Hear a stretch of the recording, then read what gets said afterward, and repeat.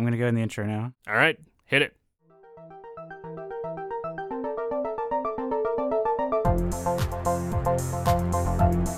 Thanks for listening to episode 17 of Hip Squared. I'm your co-host, John Beecham. And I'm Troy Kramer. And this is American Fantastic's pop culture podcast, celebrating everything from the mainstream to the independent, weird, old, and local. Troy, how's it going? It's going pretty well. I was wondering if I should go with that deep, manly voice for this whole podcast. Oh, yeah. Very rich and velvety. It would be a wonderful show. It would be. Well, yes, this is going to be a wonderful show. This has been a wonderful journey to be a part of, getting through 16 episodes. Even Gaia agrees. I know, Gaia is in my arms right now, and you might be able to hear her off the mic a little bit. This is her first appearance on a podcast. So proud. Yeah, 4-month-old, getting a lot of good experience. Hey, they say if you want to be famous, you got to start young. Yeah, you do have to start young.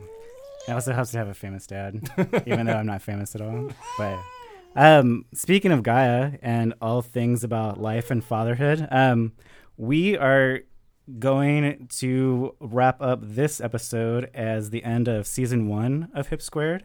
So all things considered, which is its own great radio show, we're going to have 8 hours of content that you can share with your friends, that you can listen to again. If this is the end of your 8-hour of listening to Hip Squared, thank you so much for being so invested and listening.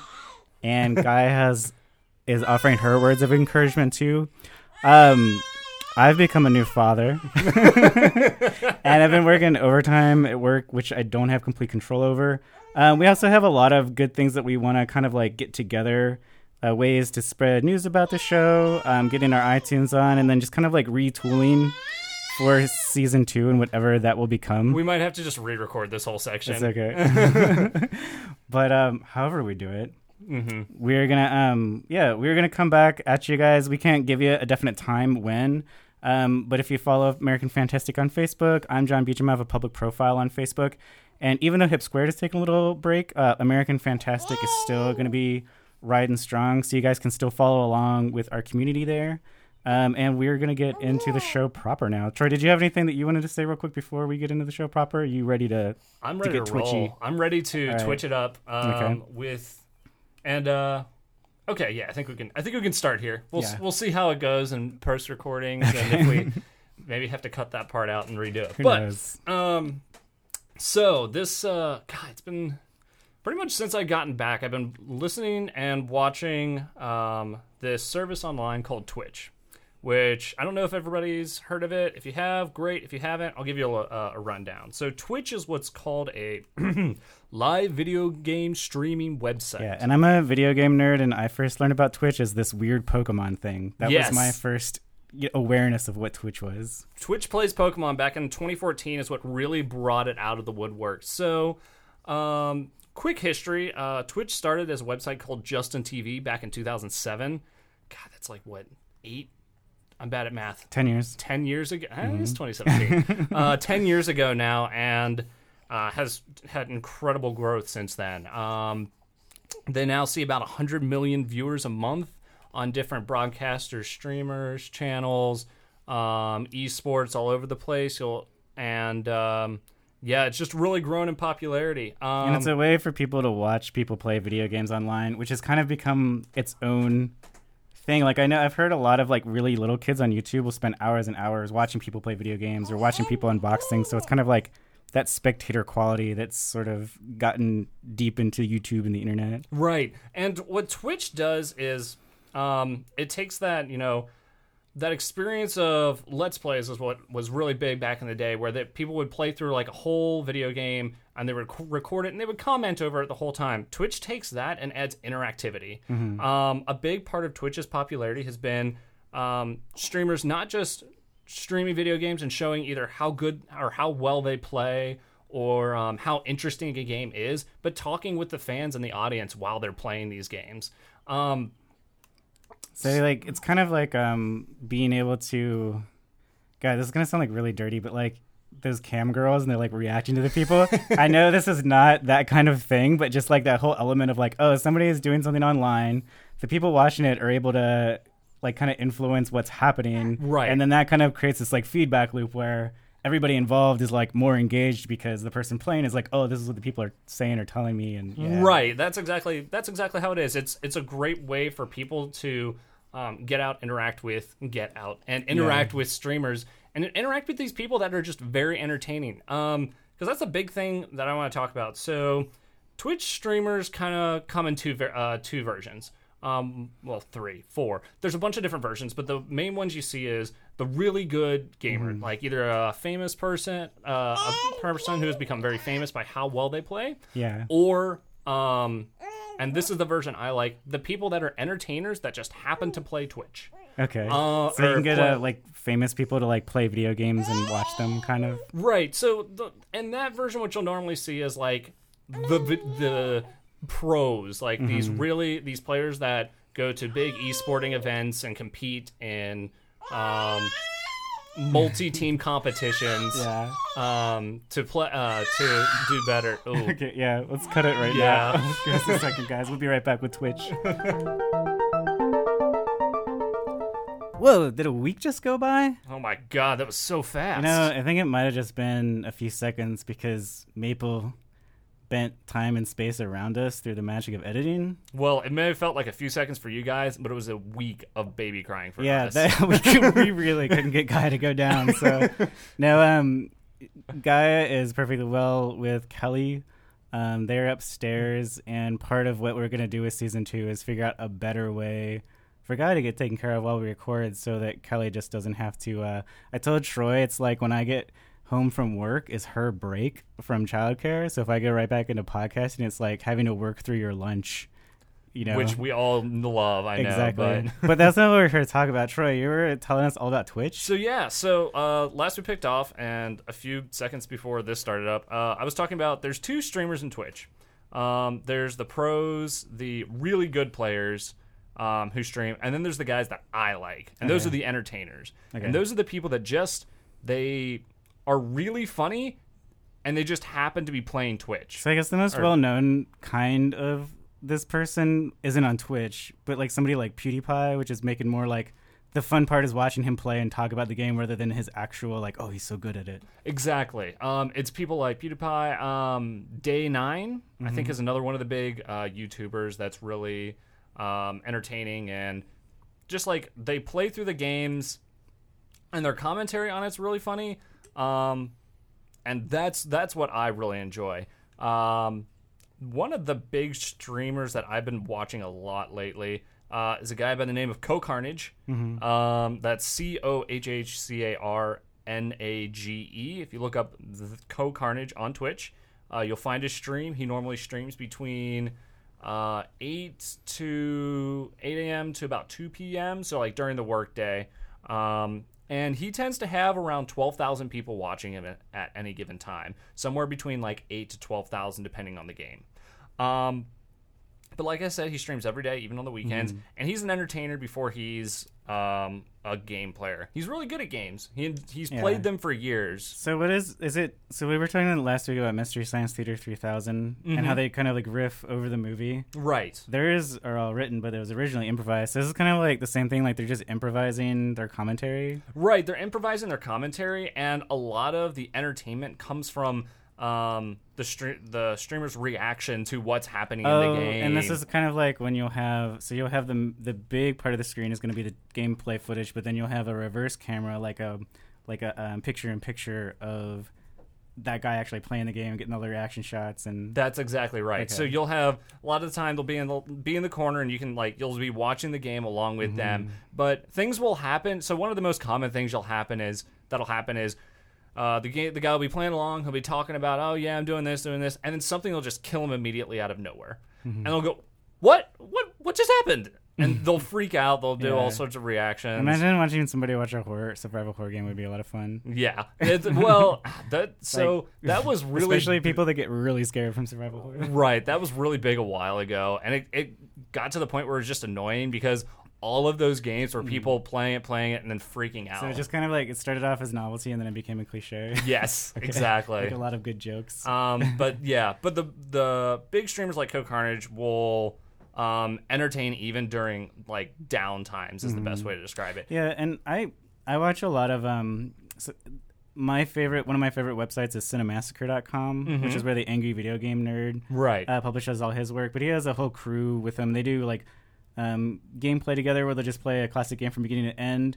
But they kind of have that down too, because it's kind of like when the game is really hard, they're focusing and they're talking about how hard the game is. But when it's not, what they do is just talk about like random whatever they feel like talking about. It could just be like, what weird tangent could we take from the game to get to like some topic of conversation for the boring part? Right. And with streaming, it's that, except more difficult. Because here's the thing: is that when you're doing something like that, you're talking with your friends. You know, you can actually hear what they're saying while you're still focusing on the game and playing. With streamers, how they interact with their community is through a chat system. Oh, so they're like got an eye on the chat window and the game and yeah. So if you've ever imagined, you know, you're playing your game, you're doing whatever you're doing. Now just imagine that like every about minute or so, you have to look away from the screen for 10 seconds to read a question, because that's what a lot of the really good streamers will do. Is they'll like keep an eye on chat, see what they're asking them, try and interact with them. That's really hard in a fast-paced action game where it's really important to know where you are and know where the enemy is. So that's what the really good streamers can do, is they have no problem going back and forth, picking up. All right, I'm on chat. I'm back over here. Yeah. Somebody in chat asked me a question. I have to think about that. It kind of seems like the sort of skill that you would develop, because I know around the time of the Xbox 360 is when the headsets with first-person shooters came out, and so I think now people have kind of developed that skill of having their eyes and their hands playing the game, and part of their brain playing the game, but then also having a running commentary and like what would have been going on in their heads, they're chatting with other people. Right. So it seems like you could make that leap to, instead of like hearing what people are saying through my earbuds, like, oh, I'm going to glance at my my chat window every few seconds. Right, and you can do that. It's just it's more difficult than you'd think. Oh, I mean, just even they talk about this on Cinemassacre, because a lot of those classic games are hard. Right. And there'll even be times where they say, like, all right, I just can't talk right now. Because it's like 100% of their brain. Yeah. Like every little bit has to be focused on the actual game itself. So another thing that's really big on Twitch is an event that happens twice a year. I talked about it earlier, and that's Games Done Quick. It's done through Twitch. It supports it, and you'll see that happen a lot, where people will be like, "All right, I'm on this really hard part. Somebody else start talking to the group. I can't focus right now." Yeah. So that's one of the big things streamers do. I wanted to mention a couple other things before we move on. Twitch itself is primarily a streaming service, and it's there for broadcasters to stream themselves. There's a complicated process if you want to go from like being just somebody that, you know, I jump on Twitch, I'll pull up my screen so anybody that wants to watch can watch. Yeah, and I'll like have so like your 20 friends to 30, can watch, or the people right. that like follow you on whatever social media. Kind of right. thing, yeah. So maybe you'll have like 20 to 30 viewers to these people that have 12,000 viewers. That's a process which is called being partnered by Twitch. So you end up getting paid through their service for your streaming services. Because they probably have like 30-second ads going on. They'll have those. They'll be able to take in donations similar to Patreon, except it'll be through Twitch. It's through Twitch's service, where people will be able to subscribe to their channel. And just like we beg people to support the show, if you all have your favorite Twitch channel and you spend hours watching that, you should definitely support those people, because they're putting in work for you and your entertainment. But I think that's cool. I think that's what's one of the cool things about the internet is, if you have a compelling or interesting enough thing to share with people, and like people are willing to support you, they can. And there's no gatekeepers. There's nobody else that you have to go through to do that. It's like you connected to the audience, right? And if you enjoy content, if there's some sort of podcast, Twitch stream, YouTube channel that you just really like, and you would be devastated if it went away, you got to support them. Exactly. Because if you don't support them, you can't count on other people going supporting them. And here's the other secret about that, is that the more support they get, the more time they can devote to creating what you like. Right. And so it's kind of like this great feedback loop where, you know, the audience supports the artist, and then the artist returns the favor by making the best art that they can create. One of the things that cracks me up about Twitch TV and video game channels is it seems to be one of the things that I would say like Gen X and older like just loves to complain about like those dang millennials are just on the YouTubes and they're watching people play video games, and it's like, well, yeah, I mean, like that's like a cool diversion. Like, and I think honestly, of all the things you could put like a 6 or 7 year old in front of, like somebody playing Minecraft, is like one of the cool. It's like, yeah, that's gonna be better than them getting advertised to, you know, by fast food companies watching TV. Or like the other thing too is that video games are themselves an art form now. Yes. And watching somebody play that skillfully, you're seeing the artistry of the game developers, and you're seeing the skill of the player. And sometimes, like, yeah, you want to play a video game, but sometimes that's just too stressful and that's too much, and you just want to zone out and watch somebody else play video games. And there's also friends or I know, like boyfriends and girlfriends, or girlfriends and girlfriends, boyfriends and boyfriends, non-binaries and non-binaries. They like watching their partner play video games because to them it's like they don't like to play, but it's fun and relaxing to watch somebody else play. Yeah, and they can interact and they can talk with them and still be with them while not playing that game. That's basically right. So, well, now we are going to move on to somebody who I guess doesn't really ever talk about video games. I don't know if he has a video game bit. You think with a young comedian like Aziz Ansari, he would have a video game bit. But I don't know. There might be something lurking out there where he talks about that. I think he might just be too social and too into people. See that. Yeah, I could see him being too hip for it. Well, like, not that it's too hip, but like too extroverted. Like, unless he's playing with a bunch of other people. I just couldn't, Anyway, but we're going to talk about Aziz Ansari tonight. He is his newest project is season 2 of Master of None, which is a Netflix series. Right. It's a first series that he developed himself and put out there with Netflix's help, and Eric Wareheim from Tim and Eric, awesome show, great job. Yeah. And Tom Goes to the Mayor from Adult Swim. He's one of the producers. Oh, okay. So and rest in peace, Harris Whittles helped him develop that project. Harris Whittles is sadly died of a heroin overdose a few years ago, but was one of the most important figures in like independent comedy. Okay. And kind of cut his teeth on The Office. He also knew Scott Aukerman of Comedy Bang Bang. Okay. And he was just really well beloved in comedy circles, and unfortunately he's no longer with us, but he and Aziz basically created the idea of this show together. Okay. What else have I seen Aziz Ansari well, in? he's most people know him as Tom from Parks and Recreation. Tom. Yeah, he was the that was kind of his breakout role. You've probably seen either on Facebook or YouTube the "Treat Yourself" video. He and I can't remember the name of the black woman comedian who's in it. She's really hilarious too. Well, that's all from The Office. Parks and Rec. Yeah. Sorry, my bad. Thank you for catching that slip of my tongue. I've seen plenty of Parks and Rec. Those mockumentary shows like Spinal Tap, I feel like created the genre, but yeah. But Aziz is he is kind of like a side character on that show. So he definitely steals every scene he's in. And actually, one of the cool things about him in Park and Rec that does carry over to Master of None is like talking about social issues. Okay. So he even mentions like people will always ask him where he's from. Yes. He's like, I'm from North Carolina. That's my best Aziz voice. I'm from North Carolina. That's actually that's closer than I was expecting. Yeah. But it was basically how he is the son of, he's a second generation immigrant. I think both of his parents are Indian. Yes. He talks about them being in an arranged marriage, but being in love still and like having a happy life. But on that show, his parents were just people from North Carolina. So it was kind of like, I don't know, interesting about how he is so American in so many ways. Yeah, he's looking at it from like a different view. Exactly, but because he's not white, other people don't perceive him that way. They perceive him as an other or an immigrant, or they just kind of want to know, you can't be from here. But he does address, so he does a really good job in his stand-up, in his a book that I'm going to talk about in a moment on Parks and Recreation, Parks and Rec, and in Master of None, of balancing just really silly humor and really kind of fun and fast-paced kind of humor with social commentary or like real-life issues, but not in a way that's like necessarily going to be completely depressing and dark and bring you down. Right. But in a place where it's kind of like, these are the things that people are talking about, so we're just going to weave them into the comedic fabric that we're already creating. Okay.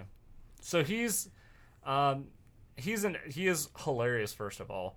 Everything I've seen him in, his comedy specials, he has a type of comedy that's not overtly I don't know how to put it, offensive. Yeah.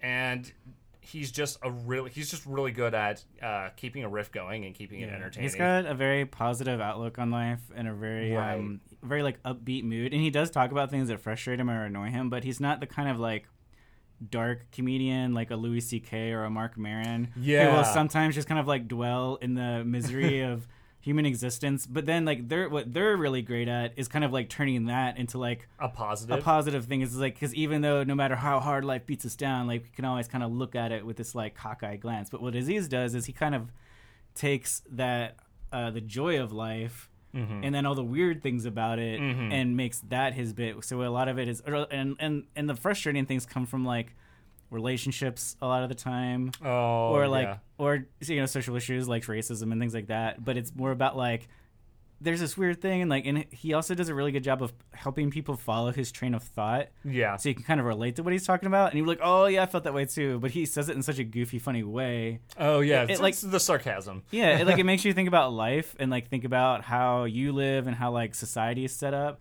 But it also makes you laugh because you can relate to it so easily. Yeah, and his take on it is that of somebody that's brown in the U.S. and is dealing with all those stereotypes that are inherently horrible but around, and how those have impacted his life and how he reacts to them. And his way that he reacts to them is he laughs at them and finds the humor and realizes that they're offensive. Yeah. But he does like really address and talk about those kinds of issues and get into the nitty-gritty sometimes.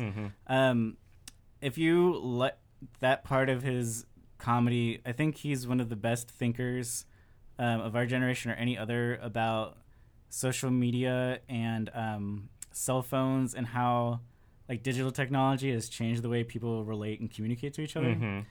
He has entire parts where he will riff with the audience and get people to show him texts from like the last guy they went on a date with, or it could be like people from a dating site. Like, what's the last thing a guy texted you? Okay. And he talks about blank pics. And since we're trying to keep the part of the male anatomy, of course, but he'll talk about like how many blank pics did you get sent, girls, and like things like that, and like, but just kind of like reveal sort of like the underbelly of like that digital communication. But then he also, like, one thing he does that's really cool and I think very feminist and very forward thinking is kind of like he tells men like, guys, don't be so stupid, like this never works. Yes, like, why do you keep women trying? hate it. Don't do it. And I think it's cool because like I love it when female comedians or like gay comedians or any comedians of like an oppressed minority will talk about like the issues. But I think it's cool that like coming from the side of the oppressor, like the guy. I think it's a lot. I think sometimes it's good when men call out other men, or like it's the difference between somebody. It's the difference of feeling somebody's talking down to you or trying to tell you something to one of your peers talking next to you. And so I was like, dude, this is wrong. Why are you doing this? And I think if you're a sexist person, you can always convince yourself or rationalize like, oh, she's just some feminist, but it's a lot harder to write somebody off when they're also a man and they're like, this is how gentlemen behave. Like, they don't harass women on dating sites or like through their smartphones. But the other thing he does, the flip side of that, is he actually talks to girls like, okay, like I think she got like 3 girls up, or like he would show like, he would ask me to like say, show me 3 dudes like trying to hit you up on this site or whatever. Okay. And then he'll like go through them and they'll talk about like which ones are good, like which one actually makes the girl feel good and which one they like. And it's cool because it's really hard to do that as a comedian, to interact with the audience and kind of like Paula Poundstone was really good at it. Okay. Like there's people, it's called working the crowd. Yeah. And people that know how to work the crowd, they either know how to shut down hecklers really well, or they might banter with the audience or ask them questions and get their input. And the reason that's so hard is because comedians, when they go up on stage, the illusion that they're creating is this is just them thinking up these thoughts and sharing them with you off the top of their head. And because they're so funny, it's like, these are just the things that go through my brain a lot of the time. Yeah. But almost everything they do, I mean, there's some exceptions, but most of what they do is so tightly crafted. Like, Right. they will write jokes over and over. They'll see how they get reactions from the audience, and then they'll go back and rework them. So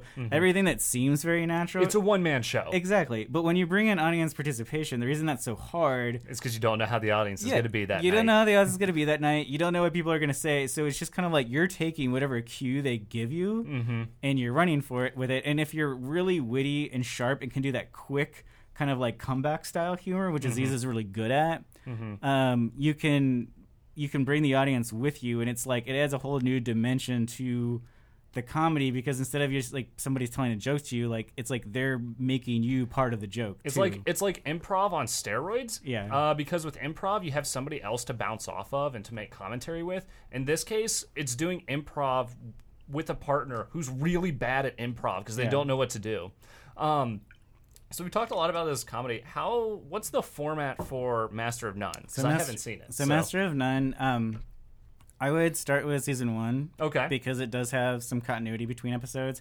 It is a fictionalized version of Aziz. Okay. Living in New York with a few other artists and creative people. And just kind of like navigating single life for a dude in his early 30s. Okay. It's very much a millennial show.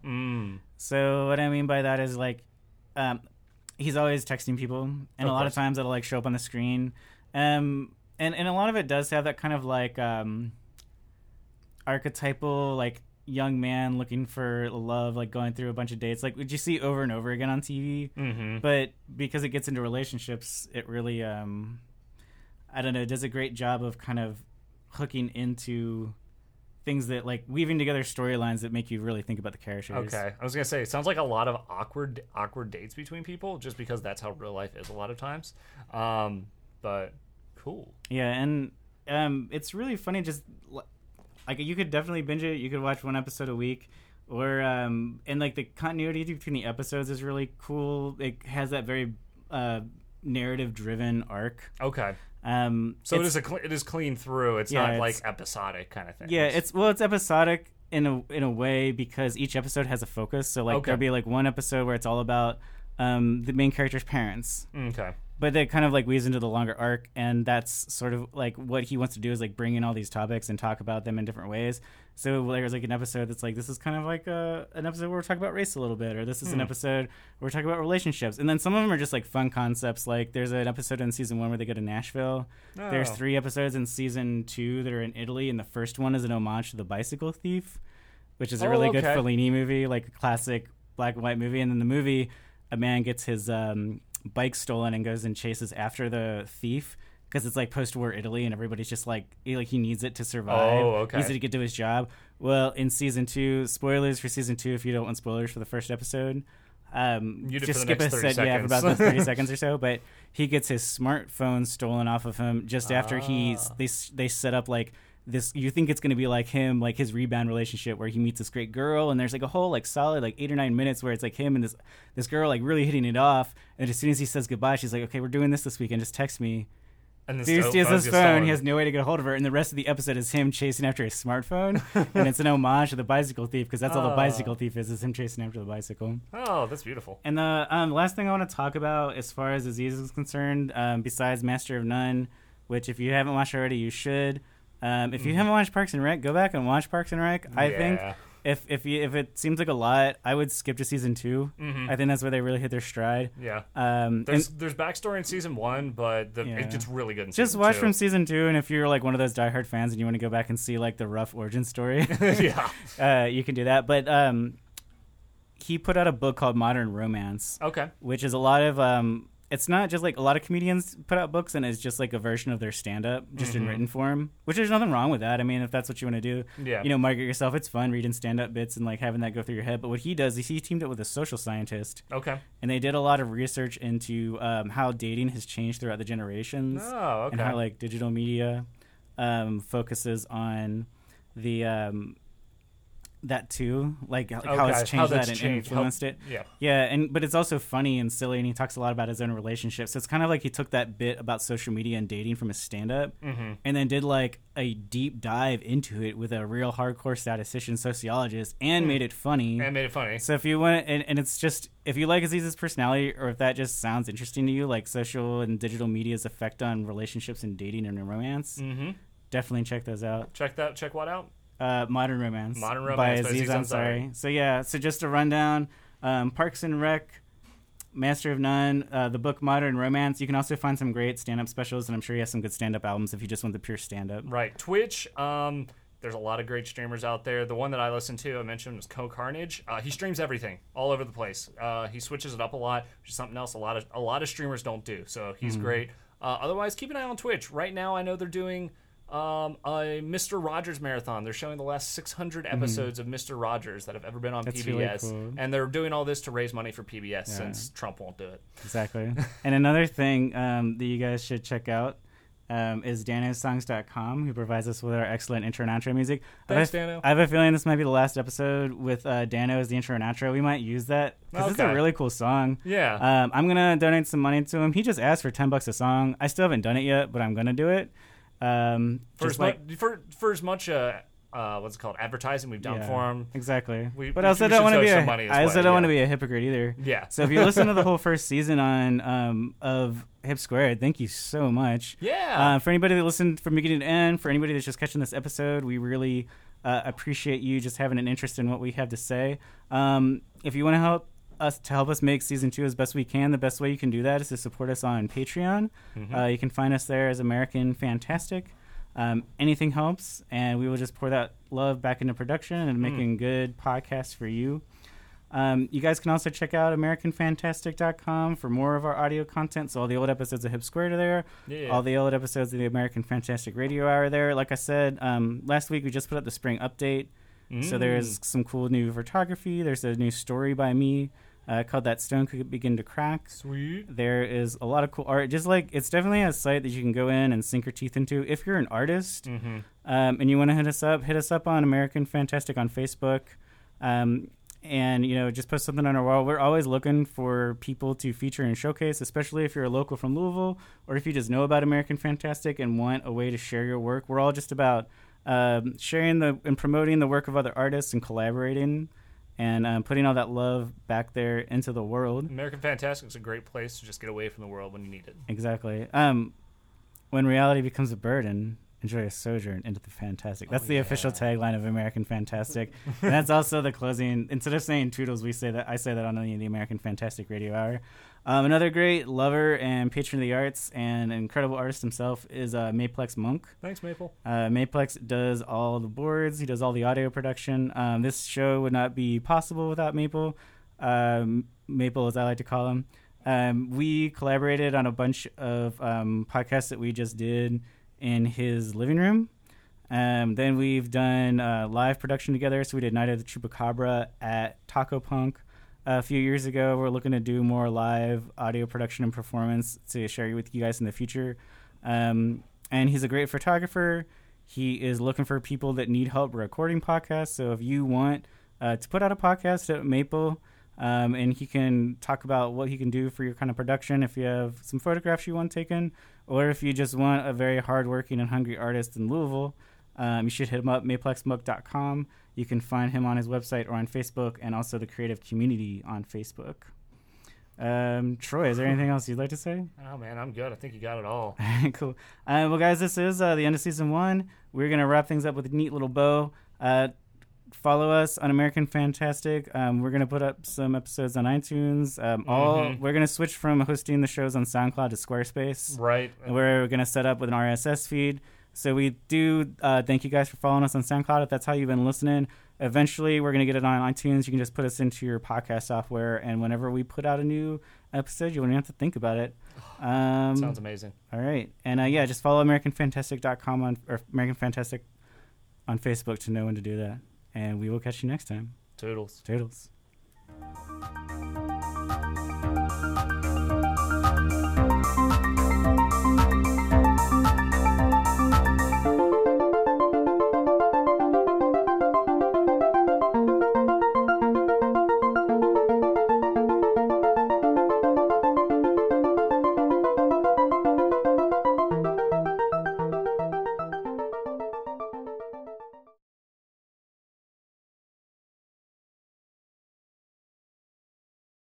Yeah, it was a Pepsi ad. Lame. Wasn't like Pepsi Next a thing? That sounds like a. It sounds like a drink at one point. I'll get my phone. Oh my god. All my friends are playing a new horrible game. I don't wanna. Alright, stopwatch. Hello. Hello. I don't know why I can find. Oh, there it is, because it's way shorter. I need to like actually print this out on a piece of paper. Yeah. Instead of just copying my notebook. every Or time. or like just Or memorize it. Or rewrite it somewhere else clearer. Yeah. Let me go 20 pages back into this notebook here. Aha! Yeah. God, I hope this isn't the first draft I wrote. Oh. Oh, just drool. Okay, we're good. I'm just. Oh yeah. You just spit up stuff. Yeah. Well, she had a face for a second. I was getting concerned. Yeah. She's always had a face. That's true. Oh, yeah, and if it gets like crazy, one of us can just say cut, and And then we'll cut if it. it at takes a the little end. extra time for the, because I know editing's a pain in the ass. It takes extra time. No It worries. shouldn't be. I've never had any pain editing your Okay. All right. Here we go. Here we go.